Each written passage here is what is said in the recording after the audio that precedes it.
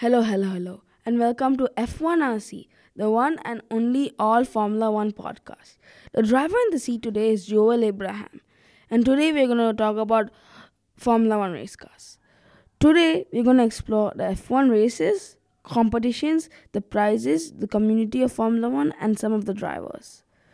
Competitions and races of Formula One are held in France, Switzerland with the Swiss Grand Prix as their title, the United States of America, the United States Grand Prix as the title, Italy, the Tuscan Grand Prix.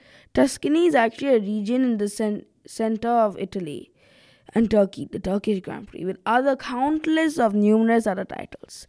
Some of the competitors can seem to be intimidating, rude, and cocky.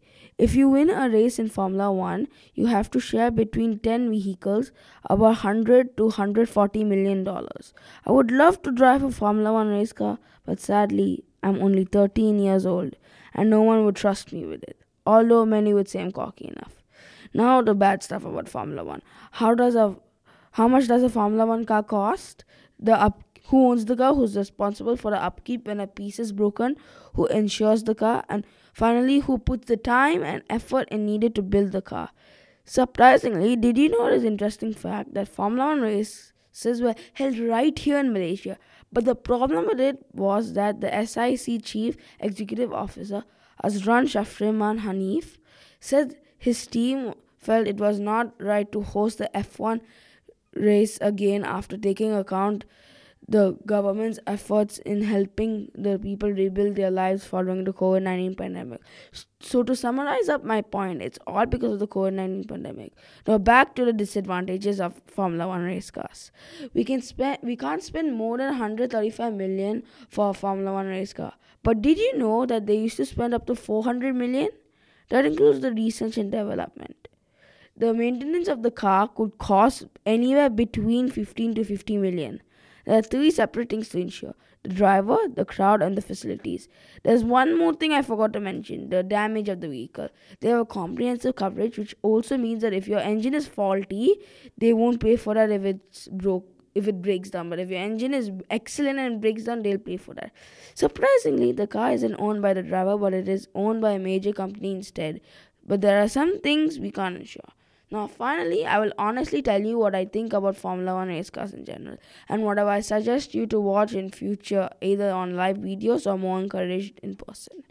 I suggest you to watch and research online the good and bad things about Formula One race cars, the types of cars that they have and use in the races, what is needed to make sure your Formula One race car is the best, the different major companies that will sponsor Formula One drivers and their cars, example Mercedes, Bugatti, Ferrari, etc. Now, in the next episode, we are going to interview some of the drivers from the Ferrari group and to see how they are prepared for their race, how much time they take to build the car, and the process which they had to go through to actually participate in the race. And now we're giving a big thanks to our sponsor, Emirates Airlines.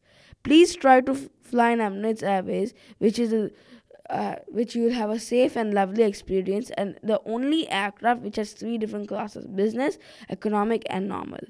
Thanks for watching, and hopefully I see you next time, and goodbye from Joel Abraham. Now in the next episode, we're going to interview some of the drivers from the Ferrari group to see how they prepare for their race, and some tips and tricks how to prepare for your future race. How much time does it take to build the car? Like example, 36 hours, 48 hours, and the process which they had to go through to actually participate in the race, to perform in the race, etc. And now we're giving a big thanks to our sponsor, Emirates Airlines. Please try to fly in Emirates Airways. It is a safe and lovely experience, and the only aircraft which has three different classes: economic, normal, and business. You should also buy the airplane model for Emirates so you get a good idea how it looks like. And to book your tickets quickly and right now, the link is in the description below. Thanks for watching. See you next time, and goodbye from Joel Abraham.